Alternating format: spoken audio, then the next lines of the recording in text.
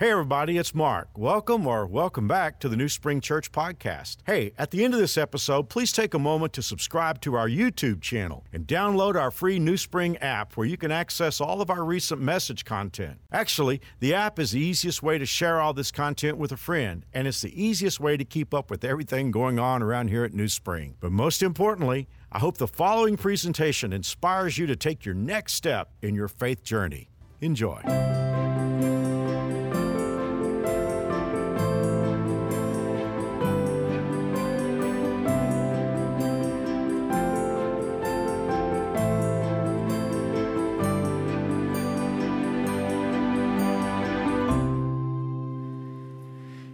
I know you might be out there thinking, Stephen, don't you know that you're starting the Christmas season, or that you're starting the Christmas series early and it's only November 22nd? Yes, and yes. And the first reason why is this is going to be an amazing series, and we want you to get to see as much of it as possible. And the second reason is there's nothing wrong with starting the Christmas season just a little bit early. I mean, you know what I'm saying? There are some people among us who begin to sip eggnog and listen to Josh Groban's Christmas album on November 1st. And by some people, I mean me, okay? I admit, I'm an early Christmas person. I am one of those crazy freaks who celebrate Christmas early. Does anybody else here like that? Anybody else? Thank you. I am glad. You be proud, guys. Be proud. And you know what? To all of you out there like me, guys, we really need to stick together, okay? Because we have been marginalized, we have been cast aside, we have been mocked by the very people who claim to be our relatives. And it's just because we have such great enthusiasm for the season, right? I mean, I am an early Christmas person because I love Christmas. I mean, I'm pretty sure there is microscopic tinsel on my DNA and possibly traces of gingerbread in my bones, okay? I love Christmas, and I want it sooner rather than later, okay? And to any of you out there who believe that the early Christmas crowd is a little crazy, I just want to make my argument right now, okay? Here, think about this. They say that Christmas time is the most wonderful time of the year. If you started early, all you did was just add to the wonder, all right? You get a little extra wonder. And so, even when I was a kid, I had people try to convince me that it is illegal to listen to Christmas music before Thanksgiving. I actually had people try to convince me. So you know what I did this week? I looked it up. And in the state of Kansas, in Sedgwick County, in the city of Wichita, it is perfectly legal to listen to Christmas music before Thanksgiving. As long as you wear a mask while you do it. Christmas is coming early to New Spring Church, and there is nothing wrong with that, okay? But here's the thing. In all seriousness, I really do believe that this series is going to change your life. And the reason I say that is because the Bible says there is power in the name of Jesus. The Bible says there is power in the name of Jesus. 2,000 years ago, an angel visited the carpenter Joseph, and the angel explained to him why his fiancée Mary was pregnant. And the angel said, "Joseph, son of David, do not be afraid to take Mary as your wife, for the child within her was conceived by the Holy Spirit, and she will have a son, and you are to name him Jesus, for he will save his people from their sins." I love that last line, he will save his people from their sins, because that's you and I. He will save us from our sins.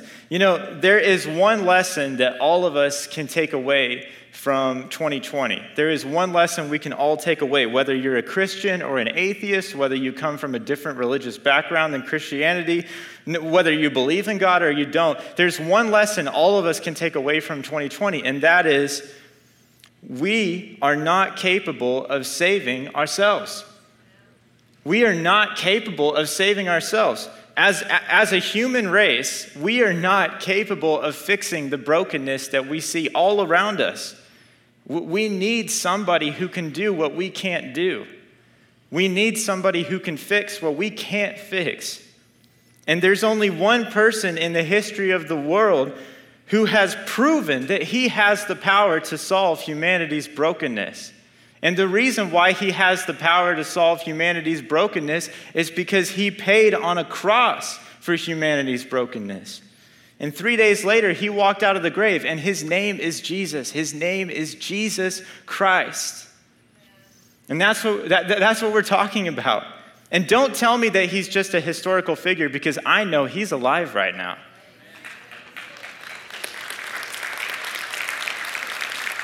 And don't tell me he's just the leader of a religion, because he didn't create a religion. He created the opportunity for a relationship. Don't tell me that he's just a man, because a regular man cannot make blind people see, deaf people hear, and dead people come alive.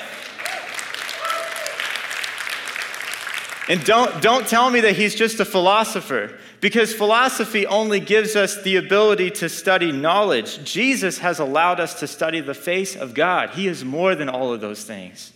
He is more than all of it. He is so much more. He is the Son of God. 2,000 years ago, the angel told Joseph, "You are to name him Jesus, for he will save his people from their sins. He will save the people who cannot save themselves." Praise God for that. And like I said, this year we've learned we can't fix ourselves. But maybe you're sitting there and you're saying, "Stephen, that's all well and good, but I don't know if I need this. I mean, I'm not sure if I need Jesus, because you know what? I'm okay. All right, I'm okay. I mean, I can handle this. I've got me." And you know what? I think there's a part of all of us that wants to be self-sufficient, self-made, self-empowered. And so a lot of people reject the gospel on that premise. Sometimes it's very hard for people to realize their need for God. I remember reading this story about a guy on a construction site who was, really buff. He was really strong. And he liked to brag about how strong he was. He was always talking about how much he can lift and how many reps he can do and how much protein he ate, And he started giving this old man on the construction site a hard time. He would make fun of him. He would poke fun at him. And so eventually the old man just had it. And so he said, "You know what, kid? Why don't you put your money where your mouth is? I bet you a whole week's pay that I can wheel something in a wheelbarrow over to that building and back that you can't wheel." He said, "I bet you I can wheel something over to that building that you can't wheel back." And the kid thought, "You know what, this is great. I mean, easy money." So the young guy said, "You're on, old man. I'll take that bet." And so the old man reached out and grabbed the wheelbarrow and turned to the young guy and said, "All right, kid, get in." If 2020 teaches us anything, it's that you don't have the ability to push your own wheelbarrow. You can't carry you. I can't carry me. Jesus is the only one who has the ability to carry us. And Christmas is the celebration of that. Christmas is the celebration of that.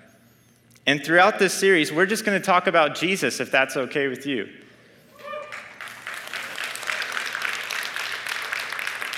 And I want to bring you a message called Prince of Peace.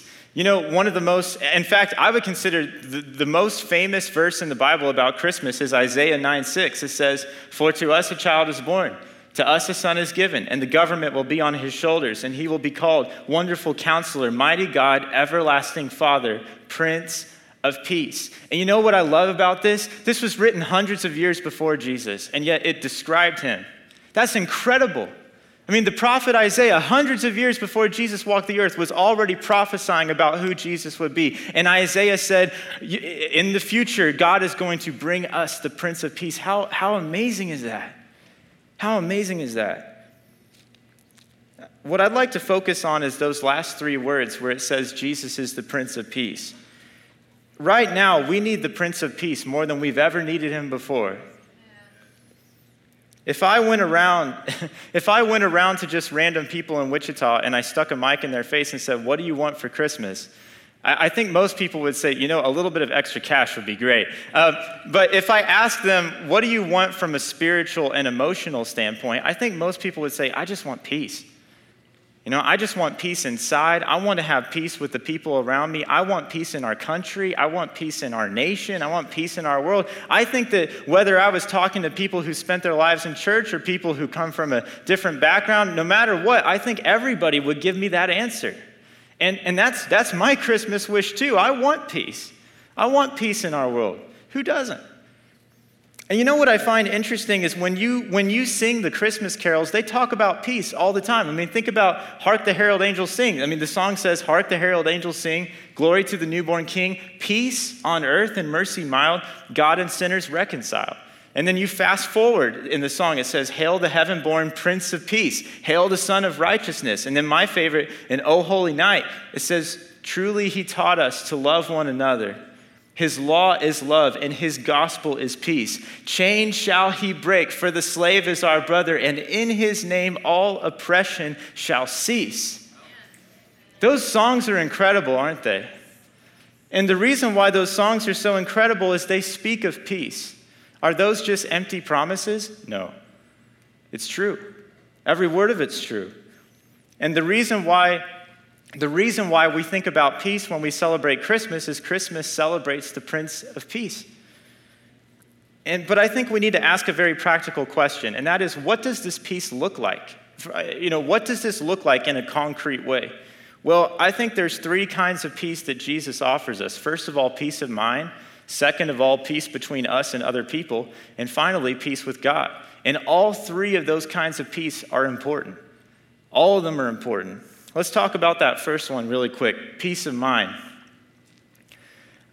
I don't know about you, but the most vicious battles I have ever fought in my life are between my ears. If I had a conversation with God and God said, Stephen, I will heal anything you want me to heal, I would immediately point to my head and say, I would like you to heal this. It is extremely important in your life to have peace of mind. You know, I noticed that CNN and Fox and NBC and all the rest of them, they want to talk all day about coronavirus. And you know what? I'm grateful for that because I want to hear how the situation is going. But I noticed that they often ignore a crisis that is much more widespread, and that is the mental health crisis.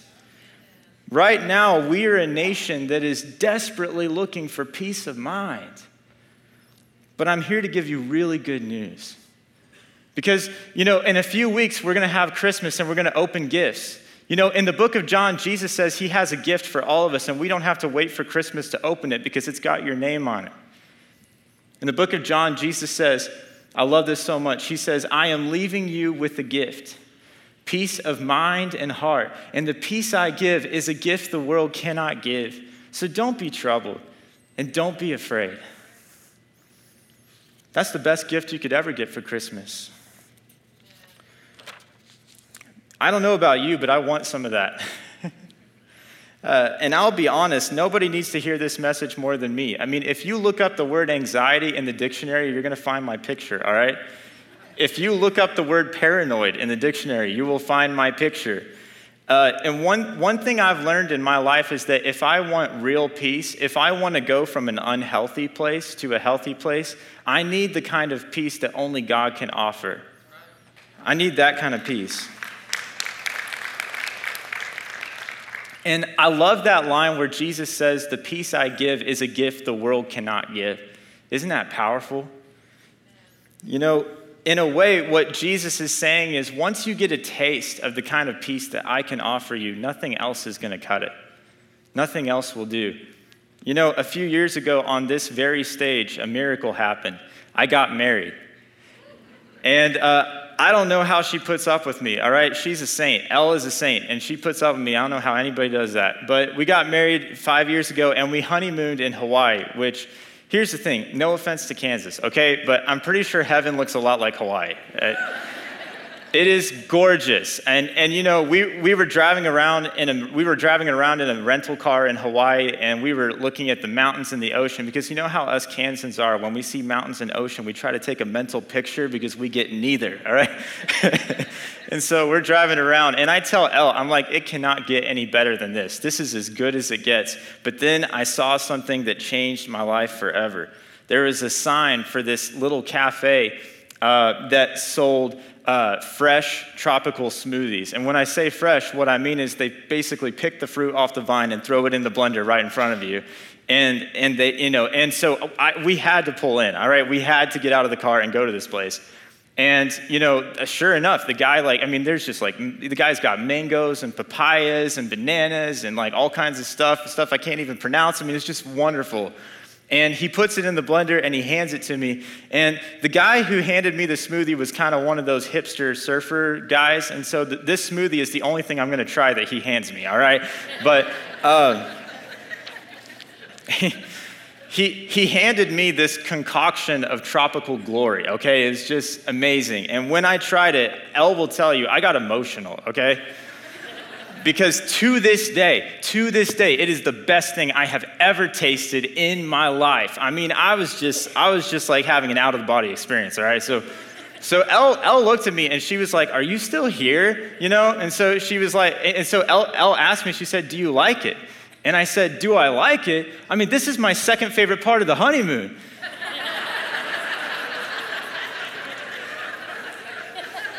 I don't know if I should have said that.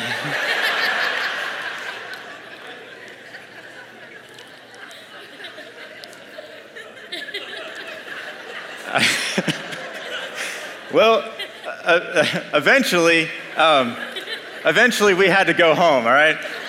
Because, if we would have stayed in Hawaii, it would have cost millions of dollars, and I'm not Bill Gates, so we had to go home. And so when we got home, Elle and I went to a smoothie place here in Wichita, and this place does really good work. I mean, they make some great stuff. And Elle, handed it to me, and I tried it, and I had to hand it right back to her. And Elle said, "What's wrong?" And I said, "I'm ruined.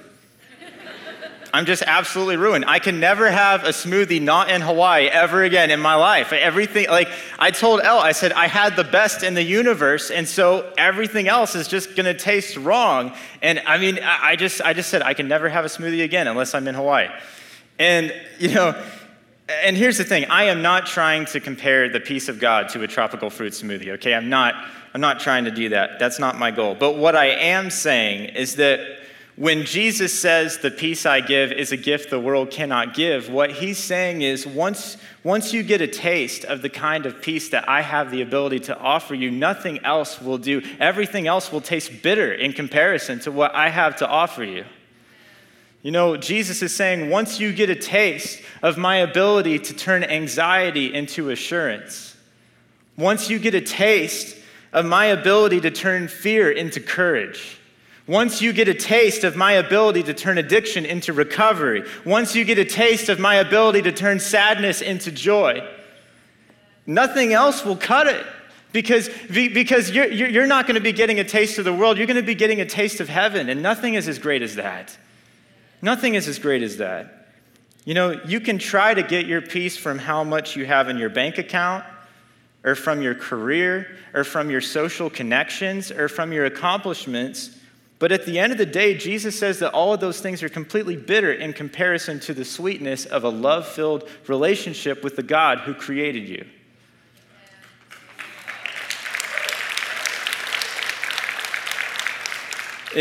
And maybe you're saying, "Stephen, why are you using words like sweetness and taste? Is this really biblical? Have you ever read Psalm 34:8? Oh, taste and see that the Lord is good. Blessed are all who take refuge in him. Oh, taste and see that the Lord is good." But maybe you're out there asking, "Stephen, how? How does God give me peace no matter what I'm up against?" And that's a good question. That's a good question, and it deserves a good answer. I want to tell you a story really quick. In the book of Mark, chapter 4, Jesus tells his disciples to get in a boat and to cross from one side of the Sea of Galilee to the other. And Jesus tells the disciples, "Hey guys, I'm kind of tired. I think I'm going to take a nap. And you guys sail."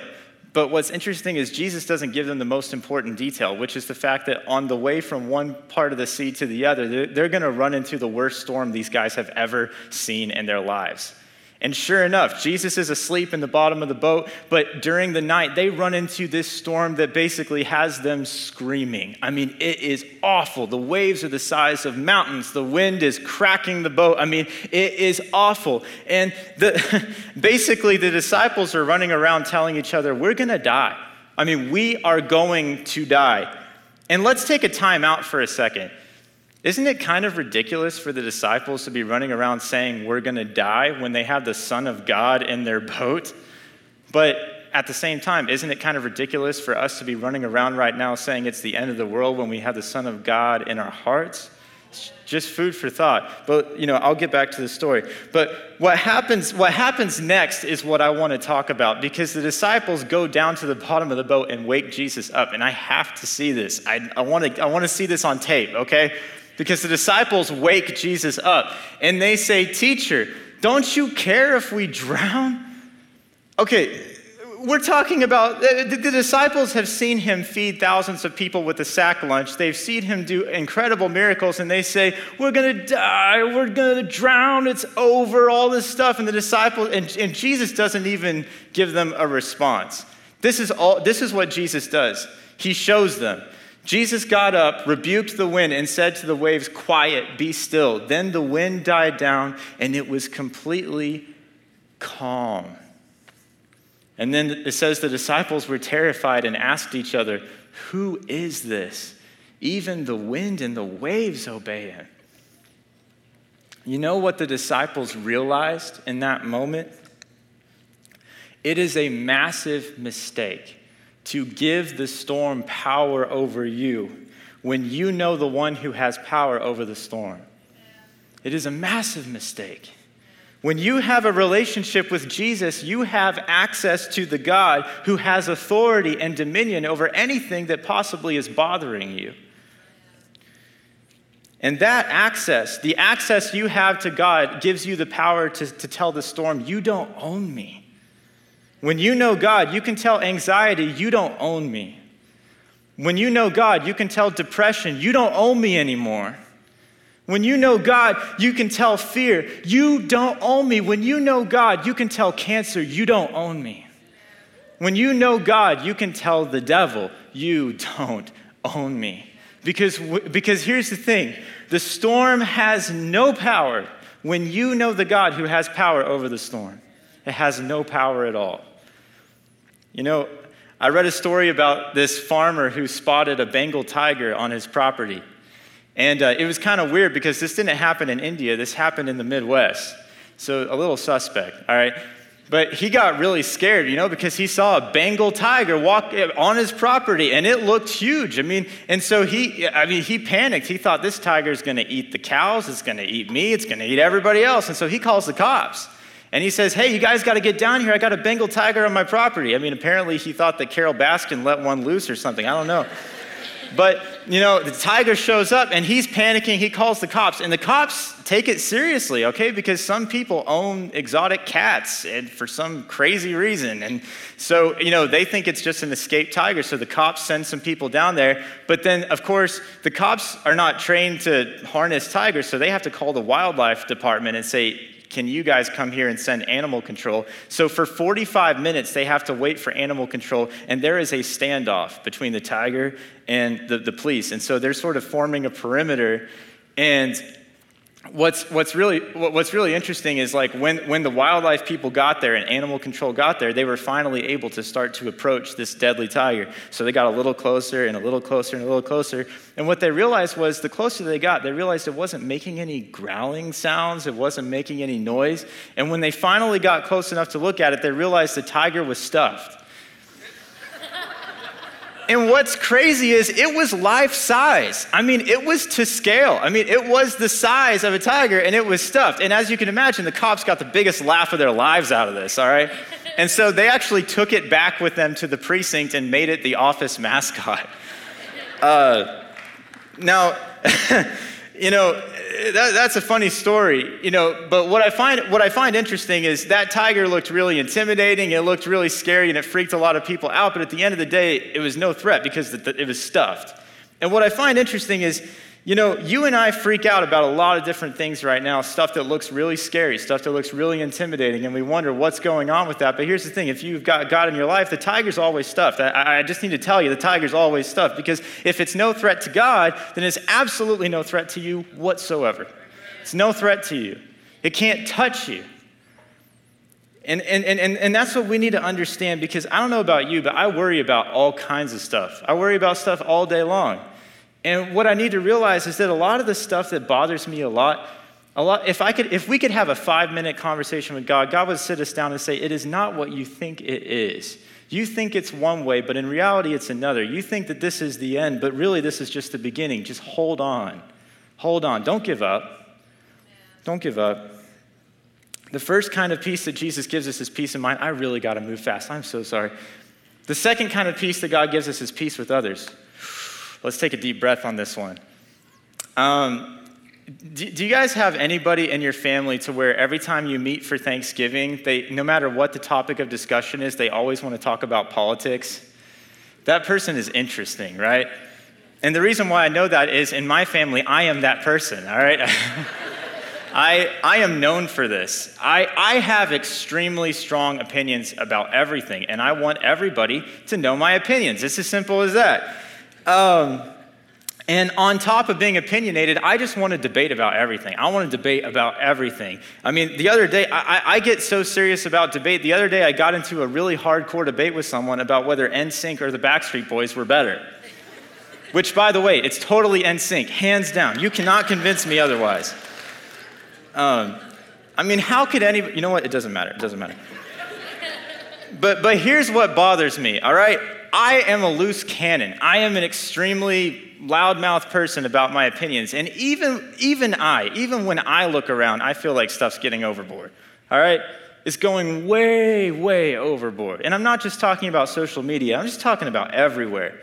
And I know I haven't always lived up to this, and I wish I would have. My dad used to always teach me growing up that when you debate someone, you attack ideas and not people. And it's always about the content of your argument and not about hurting somebody. And man, I wish I would have always lived up to that. The difficult thing about where we are today is that there's a whole lot of shouting back and forth and there's not much understanding. It's all about attacking and it's not about understanding. I mean, when I watch the news anchors on TV, they remind me a lot of when my 2 toddlers are arguing over a toy, except I'm pretty sure my toddlers are having a much more intelligent conversation and they're giving each other a lot more respect, all right?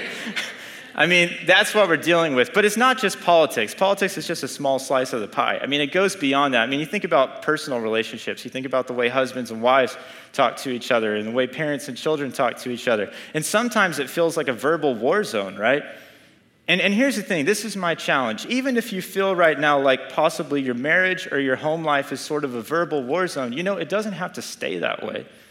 You know, Satan just wants us to believe that if it's this way right now, that it's always got to be this way. It doesn't have to be that way. Because God taught us peace. He taught us to have peace. And you know, I mean, maybe I'm wrong, but have you ever noticed that a lot of times when we use hurtful words, a lot of times we don't even mean it? You know, I don't know how many times I've said the most hurtful things to Elle, and a lot of times I'm not even mad at her. I'm mad about something else that happened that day, or I'm mad about something that I can't control, and I just take it out on her. I'm not even mad at her. Here's the thing. Only Jesus has the ability to set us straight in this department. Only Jesus. That's why it says in Ephesians, it says, "Let all bitterness and wrath and anger and clamor and slander be put away from you, along with all malice. Be kind to one another, tender-hearted, forgiving one another as God in Christ forgave you." In the verbal war zone, that is 2020, you might be saying, "Stephen, I don't know if I agree with that, because how am I supposed to convince somebody without letting them have it?" And I get it. I'm a loose cannon, all right? I know what you're saying, But here's the thing. Jesus is asking us to fight our battles with kindness and not with hostility. And I got a perfect example of what I'm talking about. I like to watch a lot of debates between, Christian leaders and atheists because I'm fascinated by it. I like to see both sides present their evidence and talk about what they think. And a few years back, I was watching a debate between a very, very well-known Christian leader. If I said his name, you would all know who it is. And I watched a debate between him and a very famous atheist. And when I watched it, it made me sick because the guy who was representing our side, the guy on the Christian side, I mean, everything he said I agree with, but he was a jerk. And he had this hostile attitude. And I thought to myself, anybody who walked into that room an atheist walked out of that room an atheist. But a year later, I watched a different debate between a very well-known Christian leader and a very well-known atheist. In this debate, the atheist was Richard Dawkins, who is the most famous atheist on the planet. His books are everywhere. He's extremely well-known. And the Christian leader was John Lennox, who is the professor of mathematics at Oxford University, but he's also a committed Christ follower and one of the greatest thinkers of our age. I mean, I sort of look at John Lennox as sort of a modern-day C.S. Lewis. He's a genius. And I noticed something.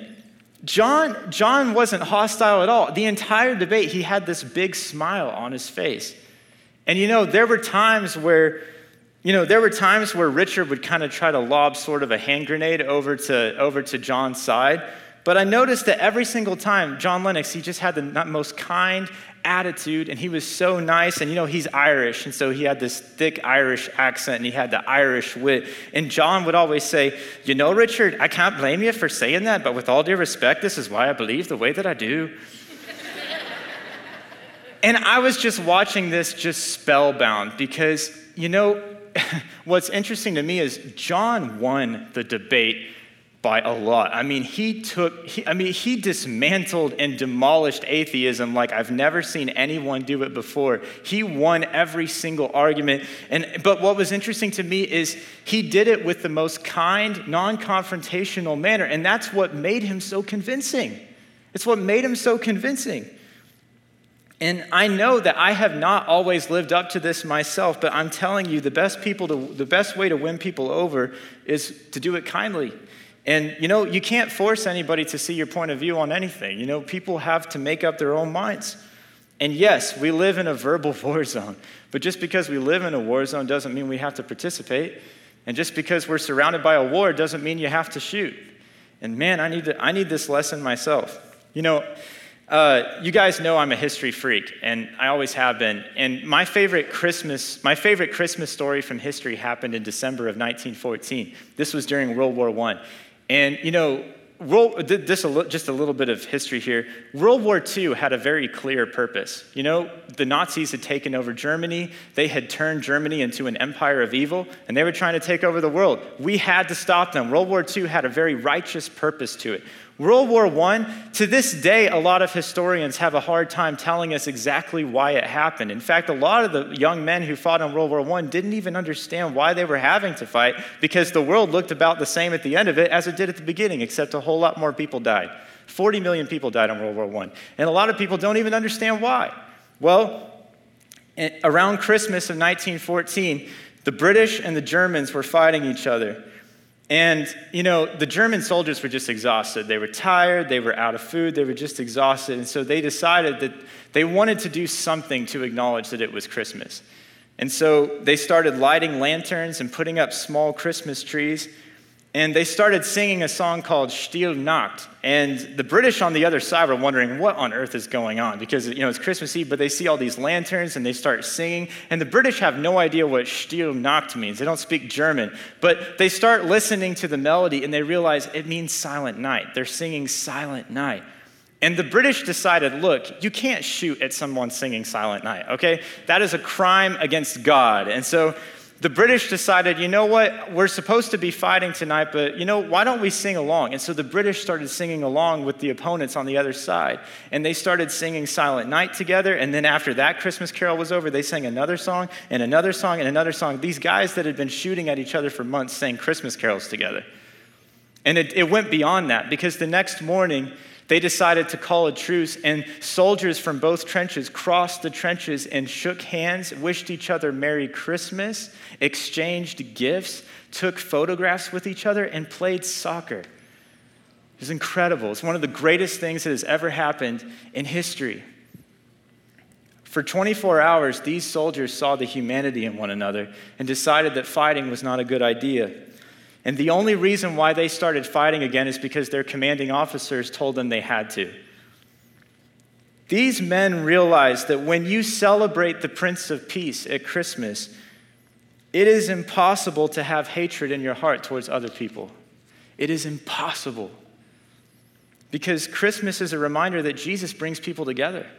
People that normally wouldn't even see eye to eye on things, Jesus has the ability to bring people together. And Jesus is asking us to fight our battles through love, compassion, and understanding, because those are the greatest tools in your toolbox for bringing people together. That's the second kind of peace. I promise I'm going to finish soon. The final kind of peace is peace with God. One of my favorite verses in the Bible is Romans 5, 9 through 10. It says, "Since we have now been justified by his blood, how much more shall we be saved from God's wrath through him? For if, while we were God's enemies, we were reconciled to him through the death of his son, how much more, having been reconciled, shall we be saved through his life?" What so many people don't understand is that when Adam and Eve sinned in the Garden of Eden, we were made the enemies of God. But God sent his son to die on a cross so that way we wouldn't have to be the enemies of God anymore. We could become the children of God. Have you ever seen a peacemaker settle a fight? And parents, you guys all know about this. Have you ever seen someone settle a fight where with one hand they take one person and with another hand they take the other person and they bring them together? When you see Jesus on a cross, it makes sense that his arms are outstretched because with one hand he had God and with the other hand he had us, and he brought us together. And he took away the war between us and God. He settled it. And if you're sitting there right now and you're saying, "Stephen, I don't have God in my heart. I've never accepted Christ." You might have been in church your whole life. You might have never been to church before. But if you're saying, "Stephen, that's what I want," at the end of the day, you need to know the price has been paid for peace between you and God. The penalty has been paid. Jesus paid it on a cross. All you have to do is receive this gift. That's what he wants for you because the peace has been paid for. The peace has been paid for. All you have to do is accept it. It's a gift. You don't have to do anything to earn it. Otherwise, it wouldn't be a gift.